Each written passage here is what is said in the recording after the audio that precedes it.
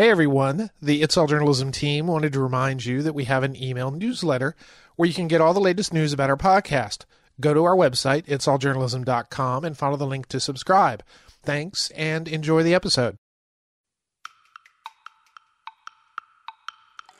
This column is, in its way, in its sort of singular way for the New York Times, I think helps a good number of people.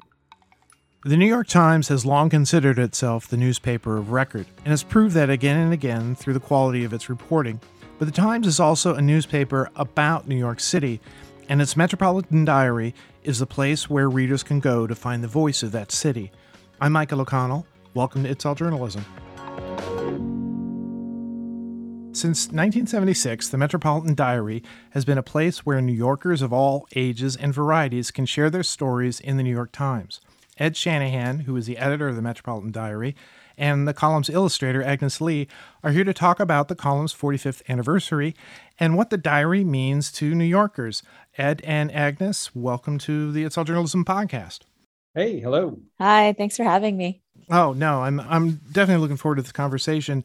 But usually I like to, start out the podcast by talking to the guests a little bit about their backgrounds. Ed, I know that you started with the Metropolitan Diary in 2016. Why don't you tell me your road to that position?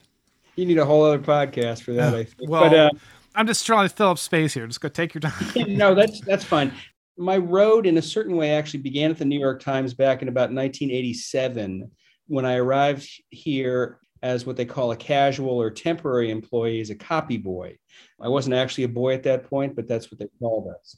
And I worked for a couple of years in that capacity, and then decided when I arrived, journalism was not necessarily something that I planned or expected to pursue. In fact, it was something that I was sort of running away from because it was my father's profession. But once I got into the New York Times in this low-level role, it kind of clicked and made sense to me as it's something I would like to do. So, but because of the way I had come into the paper as sort of a through the back door, I didn't quite have the right pedigree to move up in the ranks. And I was counseled that perhaps I should go out into the world and get some other experience, then maybe I could make my way back. And I did go out into the world and did various things. I was a daily newspaper reporter in New Jersey at some small papers in upstate New York. I was a freelance writer for magazines for a number of years. I was a magazine editor at a short-lived media magazine called Brill's Content. I was editor at another short-lived magazine, a lot of short-lived publications on my resume that was put out by the AARP called My Generation. It was geared for baby boomers. I was at Reader's Digest for several years. Then I worked for a trade publication, a legal publication called The American Lawyer. And then in 2014, I wound up back at the New York Times as a copy editor on the Metro copy desk. And it was a couple of years after that the then editor of the Metropolitan Diary, Michael Pollack, retired. And in his infinite wisdom, my boss at the time suggested perhaps I should take it on. And that's, I guess, a short version of my long road here. Okay. Agnes, now you came to New York City in 2017. You were an illustrator in California. What brought you to New York? And, actually, let's go back a little bit. How did you become an illustrator? And, tell me about your experiences and how you ended up with the Metropolitan Diary. My history is not as intricate as Ed's, but I was always interested in drawing, as most kids are, and I really wanted to pursue it. And I ended up going to art school at Art Center College of Design in Pasadena, and I studied editorial illustration and graphic design there. And I took out a really big student loan to go to the school, so I was leaning more towards graphic design to help pay those loans off because it felt like a little more of a stable career path. And anyway, so after I graduated, I worked in design for a little bit, but I was always freelancing illustration on the side. And then at a certain point, I just really wanted to focus on my illustration work. So my friend and I, we moved from California to New York to give it a fair shot. And I freelanced for about a year and a half. But then after that, I took on some illustration contract work. And actually one of the contract positions was working for the Times. Much like Ed, I was a temporary worker as well. And so I was brought on to be an art director, but I was still drawing on the side, and Metro Diary just kind of fell into my lap because they needed an illustrator. And so that's how I became the illustrator for the column. And it's really special to me now. So I've since left the Times, and I've done more contract work for a variety of companies. And I'm very fortunate that I've been able to do lots of different types of illustration while still be able to do my personal work. And now I'm about to start a new job as an in-house illustrator at Plaid. And I'm still working on personal stuff. I'm working on a graphic novel right now, but don't worry, I'll still be drawing Metro Diary. So what did each of you know about the Metro Diary before you came to that job? My answer is going to be very short. I knew nothing about the diary. I didn't know it existed. I didn't know anything about it until they asked me to illustrate it. I knew more. I had, been a occasional to regular reader of the Times for many years. And the Metropolitan Diary was one of those. I wouldn't say that, I was a devoted every week reader or anything, but it was one of those columns in the paper, one of those features that I would I didn't seek it out. When reading a newspaper meant like opening up a thing on printed paper, and you're flipping through the pages. What Metropolitan Diary, when I would come across it, it was always something I would pause and read because, just the nature of it, the short snippets that, life in New York, there's some humor to it, some sweetness to it. So it was something that I knew, going back to when I first arrived in New York City. I mean, I've probably been in New York City for a little less than 45 years. So about as long as Metropolitan Diary has been around, I've been in New York City. So I knew it. And then when I got here working on the Metro copy desk, I would fairly regularly, one of my tasks on a weekly basis would be, not always, but, sort of luck of the draw, but often I would copy edit the column. So then I had a little bit more of a closer relationship to it and a little bit of perhaps a better, understanding of what went into it, how it came together. So how different is it than editing, a reported column or something that's a part of the Metro page? First, I will say the way it's the same is we try to, we wanted to adhere as much as possible to our standards of factual accuracy as possible. And we wanted to adhere to our stylistic rules as much as possible. So we edit, we say we, this is the royal we, because I'm right. I edit it to basically try to adhere to those standards. Beyond that, I think with any writer, you try to retain the writer's voice.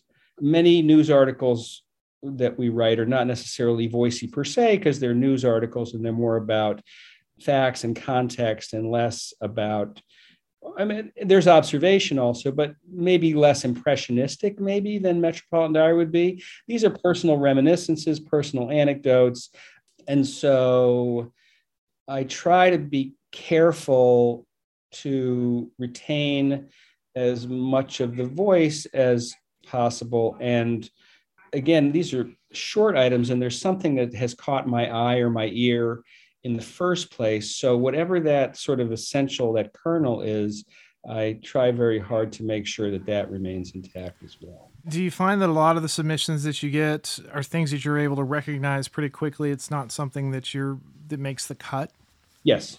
I have some inherited and some of my own imposed rules about what we won't use, what kind of topics we won't. There's no politics in Metropolitan Diary. There's no bathroom humor in Metropolitan Diary. There's no kids say the darndest things in Metropolitan Diary. There has not been, except for recently and only occasionally in a glancing way for the last couple of years, and this has been kind of difficult, but I've tried very hard not to allow the pandemic to really intrude on Metropolitan Diary, just because there is so much of that in the rest of the paper. And forgive me, I always say paper, and I know that it's really not the paper for so many people. But there's so much of that in the rest of our report that I feel like I've just tried to make this a place where some of the things that maybe are unsettling and upsetting and anxiety provoking for people, we try to keep them at a distance, basically. Tell me, Agnes, about the process of, how you get an article, how you read it, and then how you kind of figure out how you want to visualize it. So like Ed said, the stories are pretty short and they're pretty direct. And so I'll just read everything once through.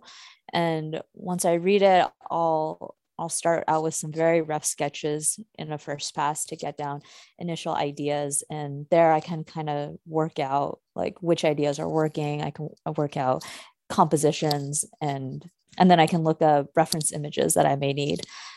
The challenge for me is to be able to illustrate something that kind of like teases the viewer, I guess. Like I want people to be curious about the illustration. Like, why are these people talking, or what's going on at the hot dog stand, so that they want to read the rest of the story. And there's definitely been stories where like I've illustrated the punchline and Ed has had to be like, no, we can't show that, not yet. So that's kind of fun. So once I figure out like which rough sketches I want to share with Ed, I'll refine it and then I'll send them to Ed, and he always fact checks me, and then he'll select one that will be published with the column. Is it pretty much just one image now with each story? That's what it gets published as, but when I send things to Ed, it's anywhere between 2 to 3 sketches. Okay.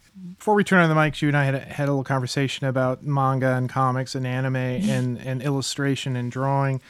Illustration is different than like a comic strip or cartooning. Mm-hmm. I mean, if you go to the editorial page, you're going to see editorial cartoons. I mean, how is it different? Let's just say that. I think the biggest difference is that in comics, you have more than one panel, whereas I'm, I guess, limited to just a single drawing. And I really have to pack in everything in that one drawing. And unfortunately, I can't build out a pace of sorts, a storytelling pace. But we recently did do a burst, it's called, where like you swipe through different sections of the story. Like the story was broken up into different parts, and I drew an illustration for each of those parts. So that was as close as I got to more of a comic book storytelling way. And it was nice to kind of like figure out different compositions and make sure that like I'm not repeating the same image, and that like visually it's interesting to the viewer. Just to talk about a little bit about what Agnes is saying about this burst concept. So that's an internal term that we use. Nobody else. It's the jargon, the Times jargon. Journalists love their jargon.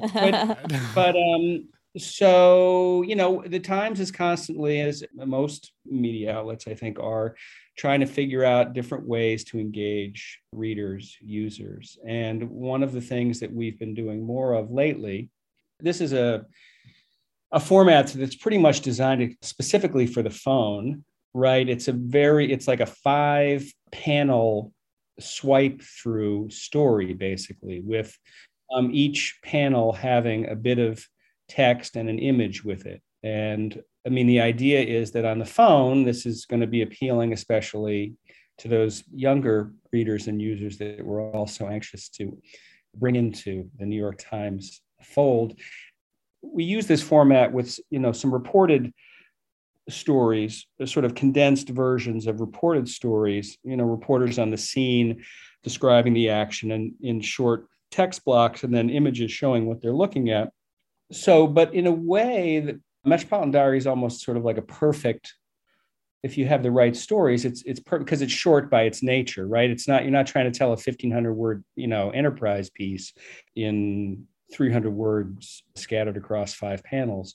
You can take these stories, which generally don't run any more than 300 words, and that's a really long one for Metropolitan Diary, and you can break them up pretty nicely across 5 panels and allow Agnes to stretch out a little bit and do, it's not a strip per se, but there's a little bit more of almost a comic type feel to it. So that's just to expand on that idea. Maybe add a little more flavor to the visual. It's a different way to present it and a different way to draw readers in. And then we can sort of, say blow out the story. It's not exactly like extravaganza, but we're giving it a little bit more. It's just getting a little bit more of a slightly splashier presentation. And we've only actually done one of these so far, but the early indications were that readers liked it. And so we're going to try a couple of more. It's nice because the art is like, it's a little megaphone that just, hey, look at this. Yeah. our small little piece. This is what we're here. I mean, Agnes's work, her style, and the illustrations that she does for the column have helped give it a real, it's got a signature look and feel now, and really have helped breathe some new life into the column, I think. And so anything we can do to make more use of her work and her skill, I think is to our great benefit. Oh, thanks, Ed. So what makes a good diary entry? Well, got to be short, and it can't have break any of those strictures that we have. Let's go past the rules. Like, what is it your eyes see that go, yeah, this is really good. People are going to like this. It can be different things. I mean, humor, I'm always looking for something that's got a little bit of humor to it.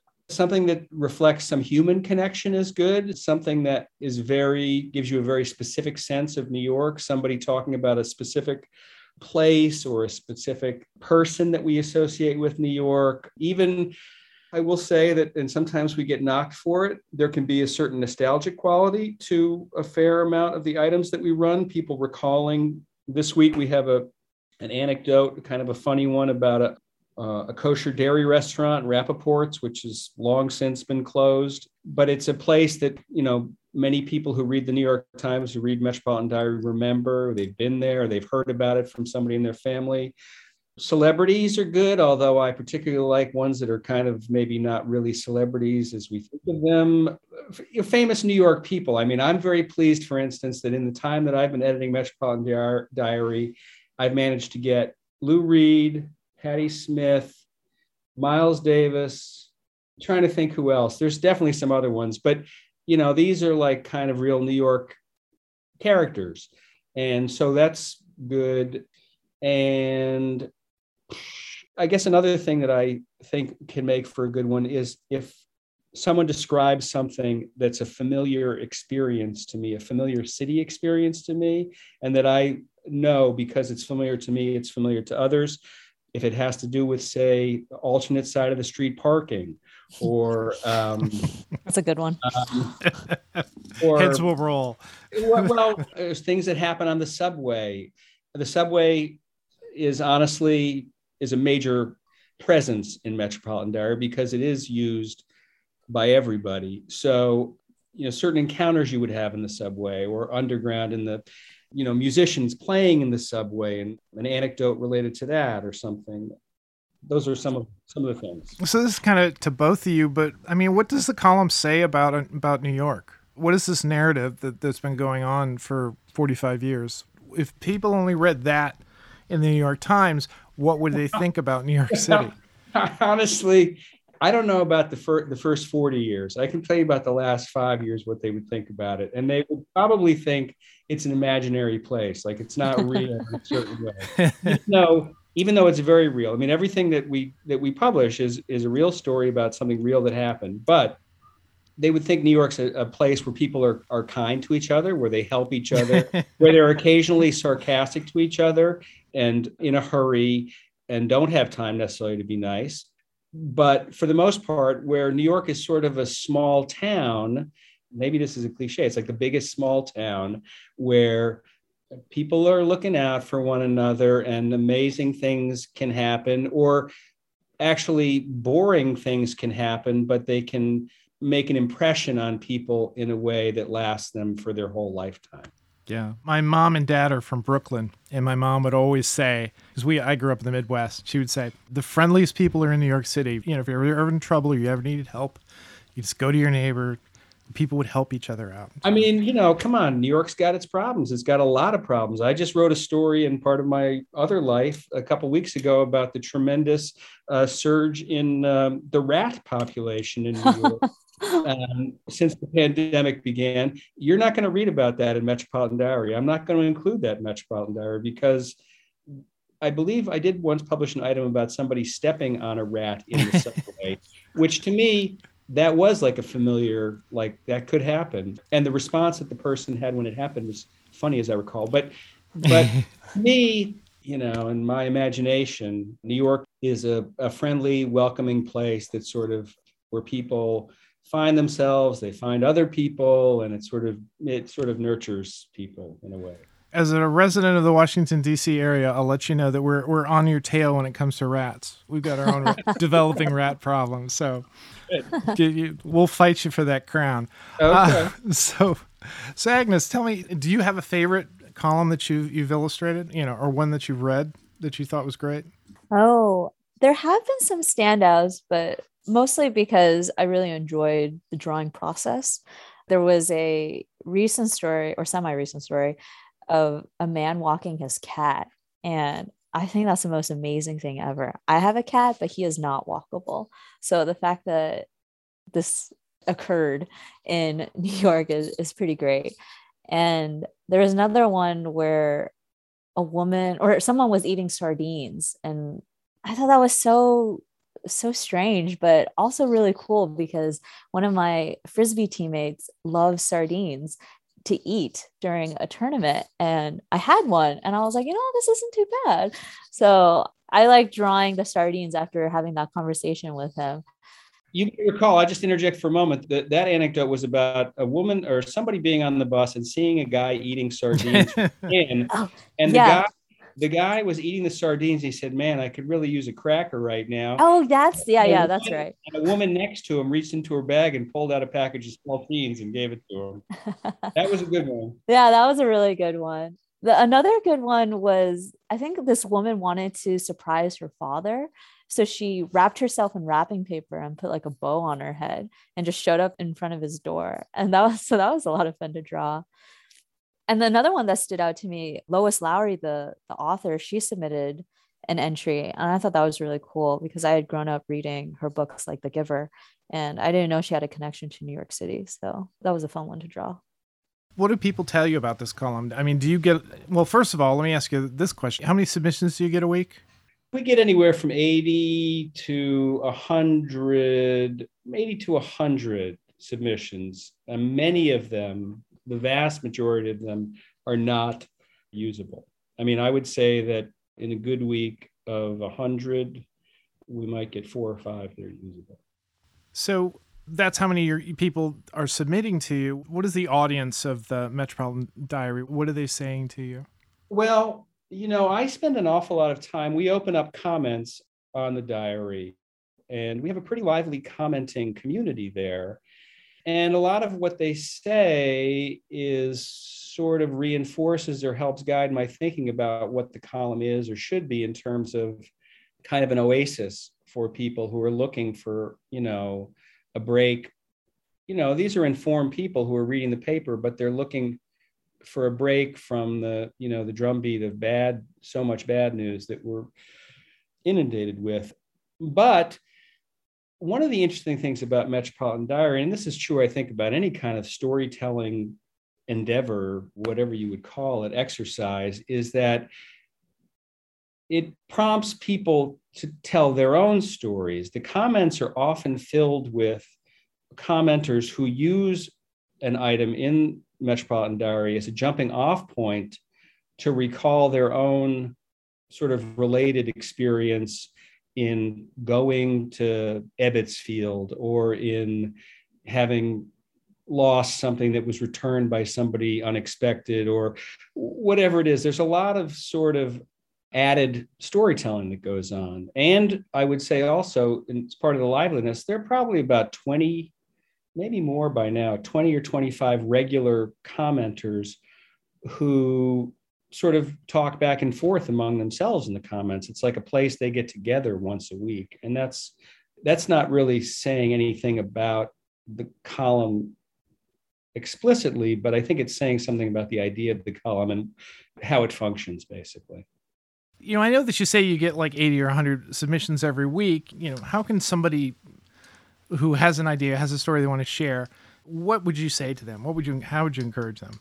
I would encourage enthusiastically, please, if you have a short personal story that's connected to New York, something that is meaningful to you, that you think others might appreciate, I would urge you to you can find the Metropolitan Diary on the New York page at the New York Times, or you could just Google Metropolitan Diary. You can find it pretty easily that way. And there, right on the column page, you'll see the submission form. And anybody can submit.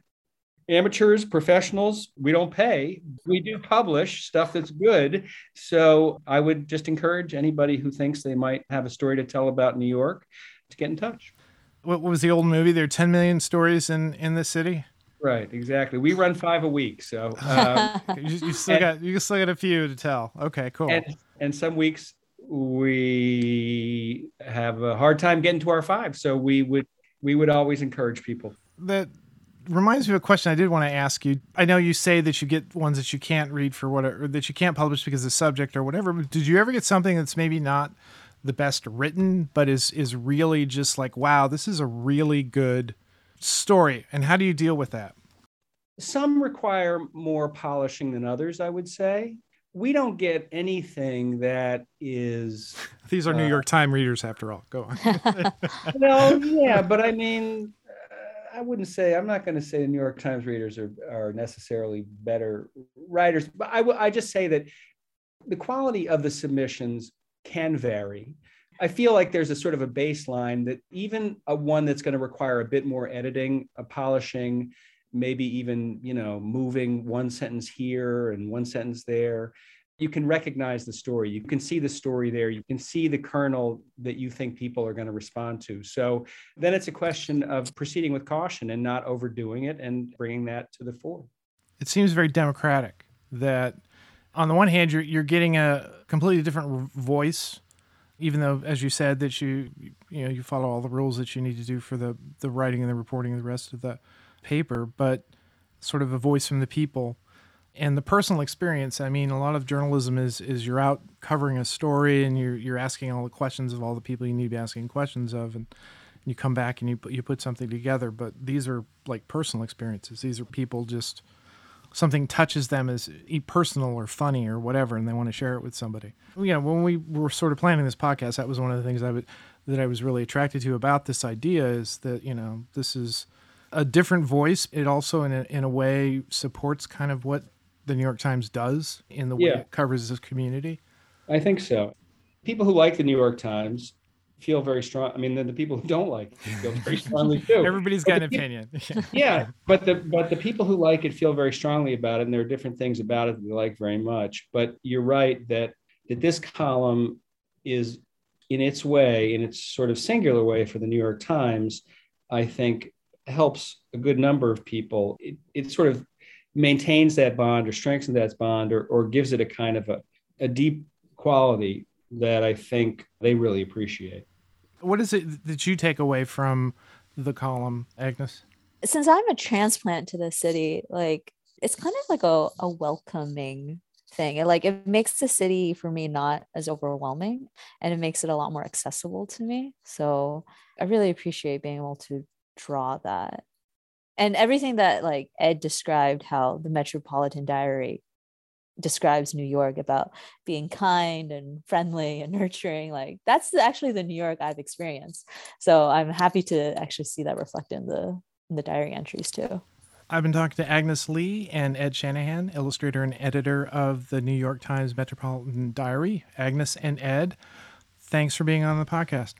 Thank you. Thank you very much. Great talking to you.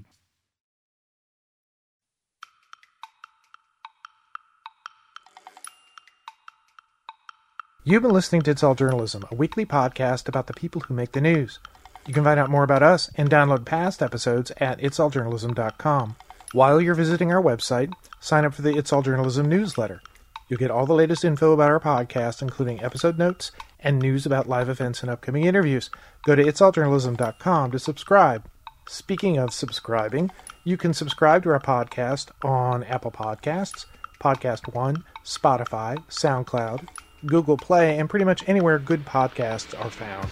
If you'd like to help us grow our podcast, like and share our episodes on social media. Look for us on Facebook, Instagram, and Twitter. It takes a lot of people to create an episode of It's All Journalism. Nicola Grisco produced this episode. Amber Healy wrote our web content. Nick Capre wrote our theme music.